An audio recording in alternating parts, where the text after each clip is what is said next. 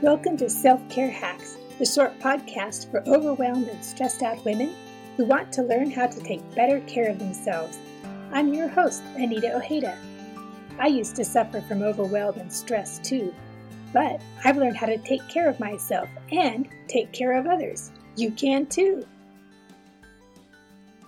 November is National Family Caregiver Appreciation Month, and this month during the Self-Care Hacks podcast, I'll be talking about the importance of caregivers taking care of themselves. And I don't just mean getting a manicure or a pedicure somewhere in the midst of your caregiving crisis.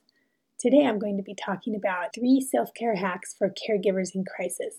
Trust me, if you've ever spent time taking care of someone else, whether it's an immediate family member with a medical crisis or a long-term caregiving stint for an elderly parent, you will have a time of crisis. Caregiving isn't easy.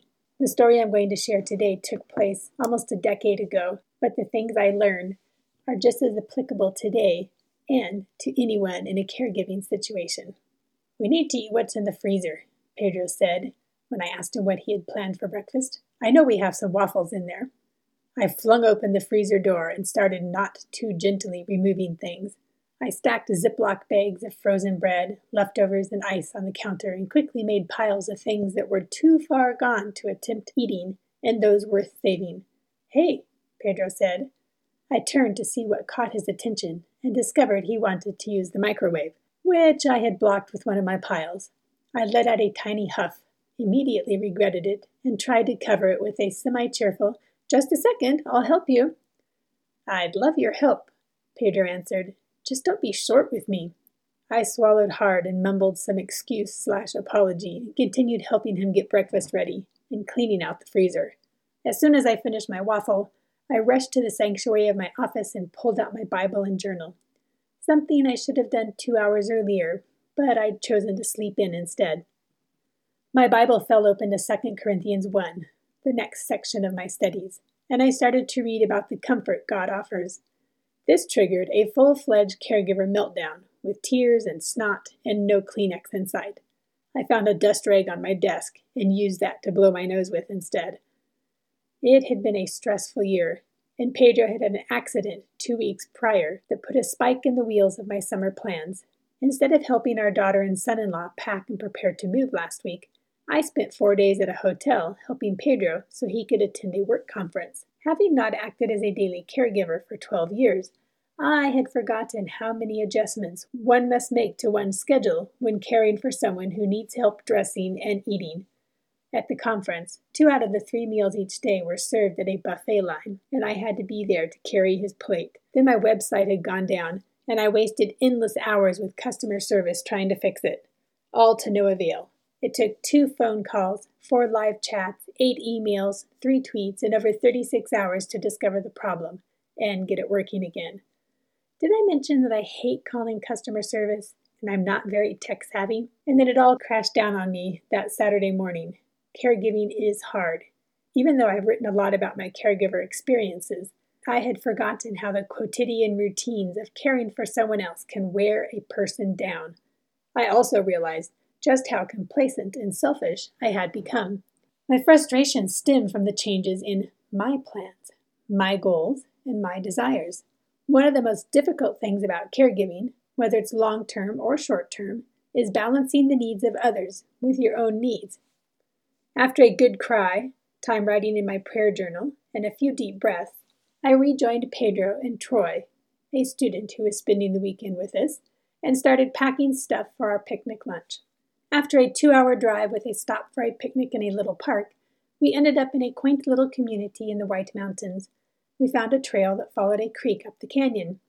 Troy carried lawn chairs about a half-mile up the creek, away from the noisy picnickers at the trailhead, and I continued up the trail alone, after he and Pedro found a spot in the shade to enjoy the gurgles of the stream. My earlier grumpy, selfish mood struggled to strangle the enjoyment of my hike, and I realized I hadn't spent any time in the last week writing in my gratitude journal. And so I thanked God for the robin and the gurgling stream and the beautiful wildflowers. I stopped and smelled the wild roses and watched the bees and the tiny white flowers growing out of a submerged bed of moss in the stream. By the time I hiked back to Pedro and Troy, I had discovered another reason for my grumpiness. I was secretly worried about the major surgery I had to undergo on Monday. I didn't want to go without food and water from midnight Sunday to after the procedure on Monday. I had never had general anesthesia, so that whole thing niggled at my comfort too. Instead of talking honestly about my fears with Pedro, or anyone else, I brushed them off. I felt relief at realizing another source for my sour mood. But I confessed I felt a little out of sorts because I hadn't found any new birds, which had been the whole point of the expedition in the first place. The things I'd learned about myself were more important than adding another bird to my life list, though. On our way home, we stopped at a lake and discovered 5 great blue heron nests, complete with squawking youngsters, a beautiful yellow butterfly, obligingly flitted from wild iris to wild iris, giving me plenty of time to take photos.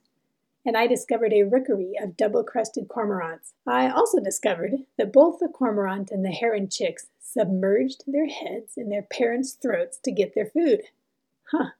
That was weird. And that's where the hack comes in.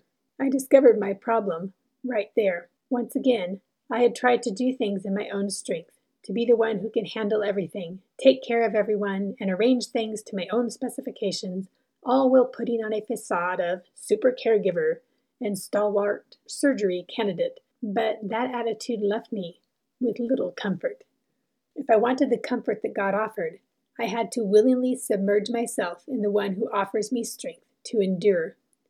When the cormorant chick receives its food, it buries its head inside the parent's neck, blind to the world around it, and depending on the parent's vision for protection. I needed to blind myself to worries of the world and bury myself in the nourishing words and promises of the Bible. So this story contains 3 self-care hacks for caregivers who are in crisis or approaching a crisis. Hack number 1, get outside, observe nature, see what lessons God wants to teach you. Hack number 2, keep a gratitude list. When you're in the throes of caregiving, it's hard to remember to be grateful for things. But if we write down what we're grateful for, we're less apt to have a negative attitude and to let things affect us because we have those good memories of things we're grateful for to offset the bad news that comes our way. And hack number 3, don't try to do things on your own strength. Learn to bury yourself in your heavenly parent.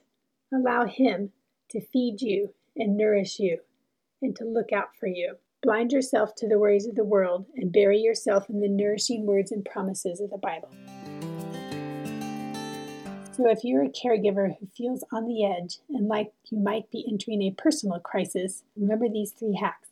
Get outside and look at the lessons nature has to teach you. Hack number 2, take time to be grateful and write down a list of things you are grateful for.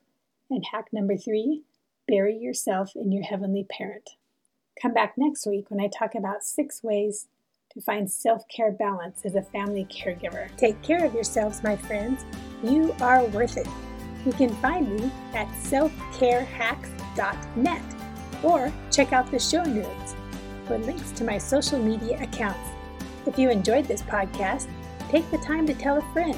Together we can build each other up and teach each other how to take better care of ourselves. I'll see you here next Tuesday with more self-care hacks to help you overcome the overwhelm.